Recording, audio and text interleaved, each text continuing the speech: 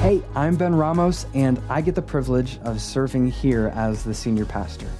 We are a church all about the authentic power of God coupled with sound theology, because God's given us his inerrant, infallible word, and in it, he calls us to be people who are filled by his Holy Spirit, people who are empowered by his Holy Spirit, and people who are led by his Holy Spirit. As a local congregation, God's called us to help people take steps in their relationship with Jesus, to see them rise from death to life and glory to glory. I just want to thank you guys so much for joining us today. I truly pray and I hope that this message would be an encouragement to you in your life, that it would help you to recognize that the mission field is all around you, and that it would help you to take steps in your relationship with Jesus. Be blessed. Today we're continuing to study through the Word in this message series entitled Concrete, Stability During Unstable Times, because that's the time we're in. And I believe that God has a word specifically for us today. And I want to be looking at the specific topic of remaining steadfast when facing impossible situations. And I hope that we would recognize this, that there is an opportunity in this impossibility. Just take a moment to sit on that. There's an opportunity in this impossibility. Type it out. Type it onto your screen. Hey, friends in the room, say it out loud. There is an opportunity in this impossibility, because there's lots of impossibilities in our life. And we're going to continue working through the book of Daniel. And so if you have your Bibles, go ahead and turn to Daniel chapter 2. We're going to start in verse 1.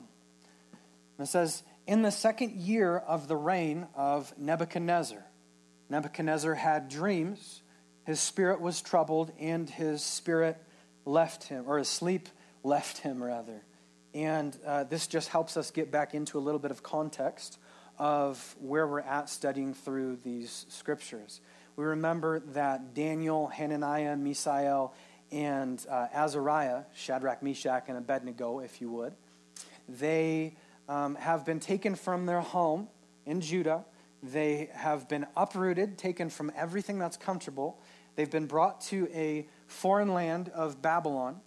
And as they're there, they're being indoctrinated with this whole indoctrination program of saying that everything you were taught before is wrong.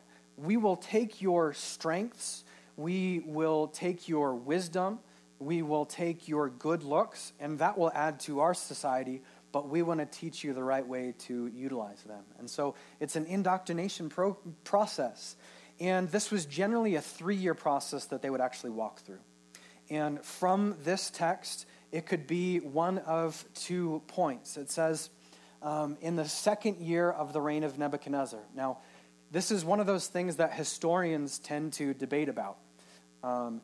Nebuchadnezzar, sometimes they would communicate the reign of a king from like the ascension year, and then year 1, and then year 2. So this could be the second year of Nebuchadnezzar's actual reign, and it could be the second year of these boys' indoctrination program. Or it could be the third year of their indoctrination program. And that's the one that I tend to lean towards because of some of the context that we'll grab here in a little bit. So this is either the second year of their training. And it says in Daniel 2, starting in verse 2, "Then the king commanded that all of the magicians and the enchanters and the sorcerers and the Chaldeans be summoned to tell the king his dreams. And so they came in and they stood before the king. And the king said to them, 'I had a dream.'" Wrong king. "I had a dream, and my spirit is troubled to know the dream." And the Chaldeans said to the king in Aramaic, "O king, live forever. Tell your servants the dream, and we'll show you the interpretation." Verse 5. The king answered and said to the Chaldeans, "The word from me is firm. If you do not make known to me the dream and its interpretation, you shall be torn limb from limb, and your houses shall be laid in ruin." Someone say, that's a bad day. That's a bad day. "And if you show the dream and the interpretation, you shall receive from me gifts and rewards and great honor. Therefore, show me the dream and its interpretation." And the second time, they said, "Let the king tell his servants the dream, and we will show you the interpretation." And the king answered them and said, "I know with certainty that you're just trying to gain time, because you see that the word from me is firm. If you do not make known the dream to me, there is but one sentence for you. You have agreed to speak lying and corrupt words before me until the times change. Therefore, tell me the dream, and I shall know that you can show me its interpretation." This just speaks to the type of people that kings in that day would normally surround themselves with, even with these magicians and enchanters and dream interpreters and all of this stuff. These people would normally hear the dream and they would speak kindly to the king, kind of tickle his ear per se, and make him feel good about himself. "Oh, wise and mighty king, you're going to be incredible, and you're going to be bathing in bath bombs of gold," or something of that sort. And the king is saying, "No, this is serious. I don't want anything fake. I don't want anything drawn up. I want the authentic. I need to know what these dreams mean." And the Chaldeans said in verse 10, they answered the king and it says, "There is not a man on earth who can meet the king's demand." That's not good news for them, is it? It's not good news that they don't have a God who knows what's going on, that they don't have a God who can actually speak into the situation, that they don't have a God who can help them understand when they don't have understanding. That's not a good day for the Chaldeans. Verse 11, the thing that the king asks is difficult, and no one can show it to the king except the gods whose dwelling is not with the flesh. Our gods aren't here, and they can't help, and that's not good at all. And these magicians and these Chaldeans, essentially what they're saying is, this is an impossible situation. This is absolutely impossible. There's nothing we can do to help you. You've got an impossible ask there, my king. But as people of God, we get to look at these impossible situations. And when people continue to say, "No way, no way, no way," we get to say, "Yahweh, Yahweh, Yahweh, that's our God, and that's what he does. There's no such thing as impossible." But I'm getting ahead of myself. Slow it down there, Ramos. But the magicians and the enchanters and the sorcerers are saying this no way. And in verse 12, we continue on. Here's the king's response. What do you think? He was angry. The king was angry and furious, and he commanded that all the wise men of Babylon be destroyed. So the decree went out, and the wise men were about to be killed, and they sought Daniel and his companions to kill them. Then Daniel replied with prudence and discretion. I like to put it wisdom and tact. And he responded to the king's man, Arioch, the captain of the king's guard, who has gone out to kill the wise men of Babylon. In verse 15, it says, he declared to Arioch, the king's captain, "Why is this decree so urgent?" Then Arioch made the matter known to Daniel, and Daniel went in and requested the king to appoint a time that he should show the interpretation to the king. This is an impossible situation. Really, just consider what's taking place. So there were the top advisors, the top Chaldeans, the top magicians that were there before the king. And when they declared to the Lord that they wouldn't be able to do this, he said, "All right, kill them all." And that actually included even the magicians and enchanters and wise men that were not actually there in that moment. People like Daniel. And so this impossible situation for Daniel and his friends kind of gives us some insight. How can we act when it comes to impossible situations? How can we act? Remember, there was a verse last week that I shared that's really applicable to this season, and I didn't camp there, and I didn't communicate all that I wanted to communicate through it. So if we could pull the next verse up. And so the scripture I want to point to is at the bottom of the screen here. It's 2 Timothy 1:7. It says, "For God gave us a spirit, not of fear, but of power and of love and a sound mind." And I just want to consider how we react and how we respond in certain situations, especially situations that may seem to be impossible. And so what often takes place is something happens, an event, and we go into either fight or flight. This is a natural reaction. This doesn't happen with much thought. We just jump into it. It's either we go to fight or we go and run into flight. But as Christians, as people of God, we've got something else that God calls us to. If we could go to the next slide, please. So we have to ask this question. If God has given us a spirit of power and of love and of a sound mind, as those who follow Jesus, this is who he says that we are. This is the identity that he gives us. And so we have to ask the question, when an event happens and we run into fight or flight, is that acting from a place of being empowered? Is that from a place of actually loving the people around us? Is this something where we have consciously made a sound decision with a sound mind? I'm going to go ahead and give me the answer to that question. And the answer is, nope, it's not. That's not the spirit that God has put inside of us. That's not how he's called us to respond in situations. Hit me with the next slide. And so instead, here's what we get to do. We get to go from that event, and instead of going to fight or flight, we get to use our God lens. We get to filter everything that's taking place in our life through this God filter, this God lens. And we get to ask, how is it that God is seeing this situation? This is through the Spirit of God who dwells inside of us. How is God seeing this situation? And then we act in faith. And instead of having a reaction, which we don't actually process or think about, it's just like a chemical reaction, it just happens.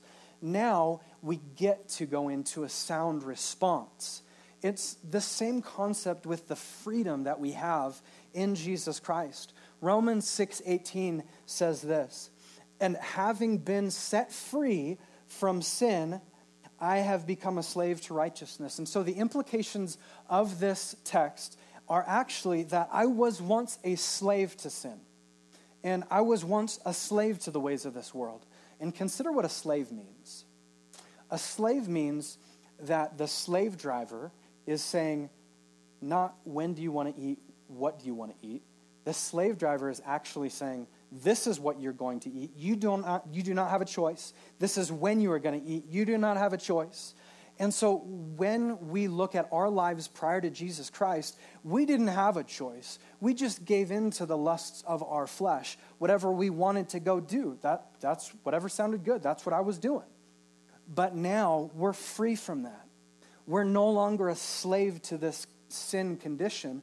We're now slaves to righteousness. And so righteousness dictates what we get to do. We're not a slave to this reaction anymore.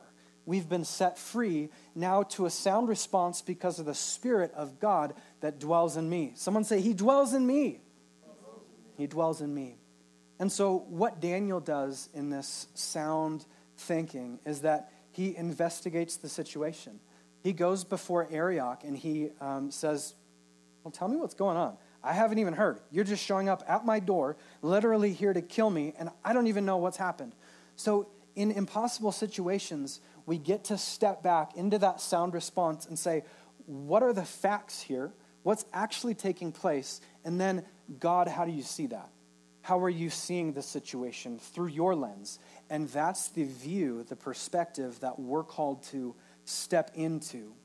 And so Daniel investigates. He says, tell me what's going on. And then how he goes about it too. He does it in prudence. He does it with tact. He doesn't jump into that fight or flight. He's doing that calm processing, that honoring processing without freaking out, essentially. And then he says to Arioch, he says, give me an appointment with the king, which is shocking to me because as I'm reading this story, I'm like, hold on a minute. Daniel he doesn't have the dream yet. He doesn't have the dream interpretation yet. He's just taking a step.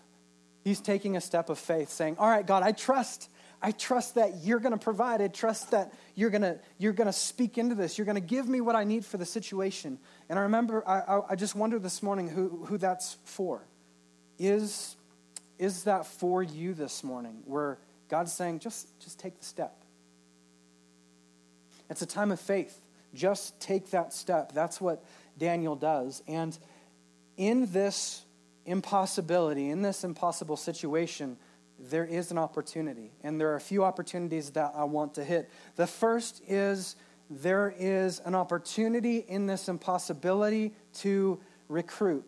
Hit me with that next slide, please. It says, then Daniel went to his house and made the matter known to Hananiah, Mishael, and Azariah, his companions, and then told them to seek mercy from the God of heaven concerning this mystery. This is the recruitment phase. He's recruiting people so that Daniel and his companions might not be destroyed with the rest of the wise men of Babylon. Next slide. There's an opportunity in this impossibility, and that is to recruit. Give an invite to those friends who will pray through the night. There's an invite. Give an invite to those friends who will pray through the night. We've got to have those people around us. Daniel knows he's got some people in his life who will pray through the night, who will seek God until this is answered. I've got a few people in my life who I can do that with. I can shoot out a text and say, I don't know how to do this. I'm stuck in this situation. I need God to do something. And I know who those people are. I'm wondering if you have people in your life who you can text, who you can email, who you can call that will pray with you through the night. It doesn't even have to be on the phone, but you know that they're going to be praying with you. If you don't have those types of people in your life, I want to tell you, I would personally love to get you connected with some people like that. We've got some prayers in our church. We've got some friends who will pray with you until God does something, because that's who God is. God hears our prayers and he responds to our prayers. Sometimes the response isn't always what we like, but he does hear and he does respond to us. There's an opportunity in this impossibility. And if we could hit the next verse. It says in verse 18, and Daniel told his friends to seek mercy from the God of heaven concerning this mystery. And so a mystery in the Bible is something that is unknown once, but God makes it known. It's something that was unknown of before, and then God makes it known. And there's an opportunity in this impossibility to recall God's faithfulness, to recall what God has done. You can, if you can hit the next one, please. You can have confidence that nuggets of wisdom will come through him who gives them. That he will do it because he's moved the mountains. I'll see him do it again. He's done it before, and I'm going to see him do it again. There's confidence in knowing that God's going to come through because he's come through before. It's who he is. In fact, it's someone that he declares that he is. In Isaiah 44:7, allow me just to read this to you. God is speaking through the prophet Isaiah, and he says, "Who is like me? Let him proclaim it. Let him declare and set it before me, since I appointed an ancient people." Let them declare what is to come and what will happen. Who was that? Let them declare what is to come and what will happen. Verse 8, fear not, nor be afraid. Have I not told you from old and declared it? Right? God has always spoken to his people. From the very moment of creation, it was his words going forth. God is a God who speaks. Amos 3:7 says this, for the Lord God does nothing. This is a powerful verse. For the Lord God does nothing without revealing his secret to his servants, the prophets.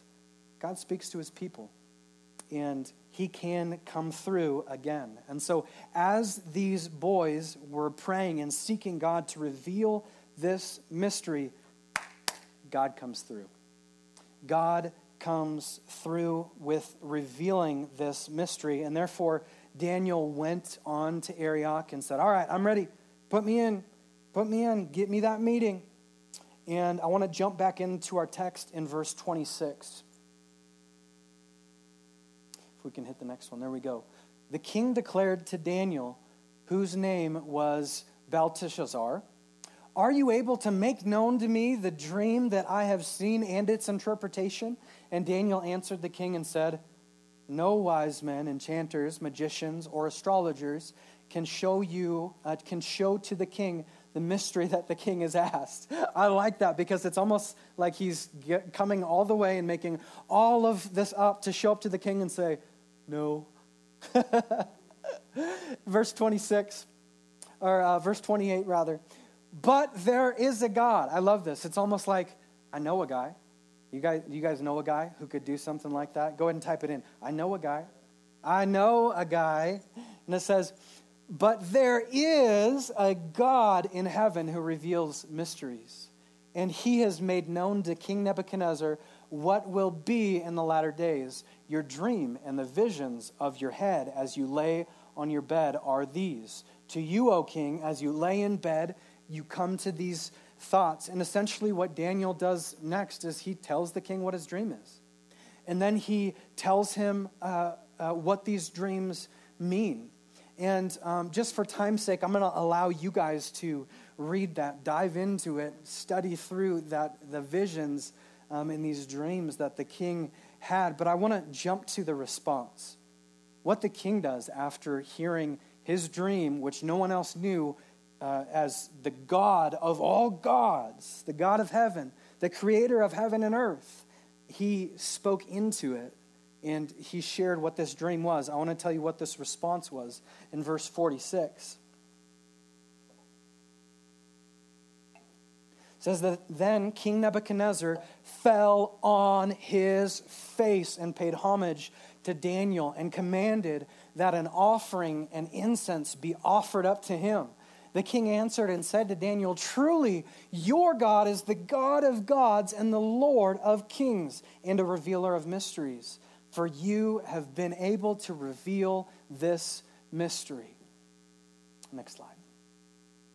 Then the king gave Daniel high honors and many great gifts and made him ruler over the whole province of Babylon and chief prefect over all the wise men of Babylon.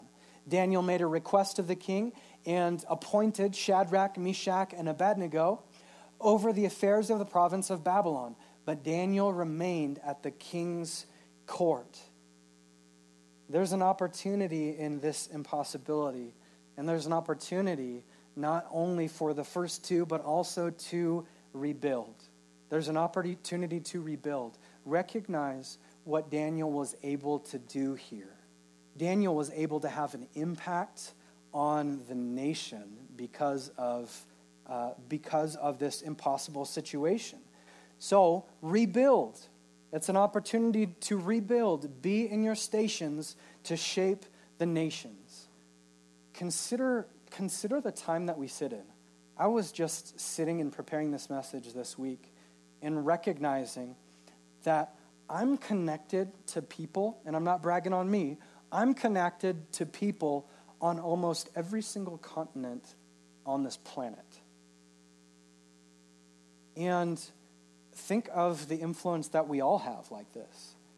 how many people we are away. I have a friend who is friends with the guy who prays with the President of the United States.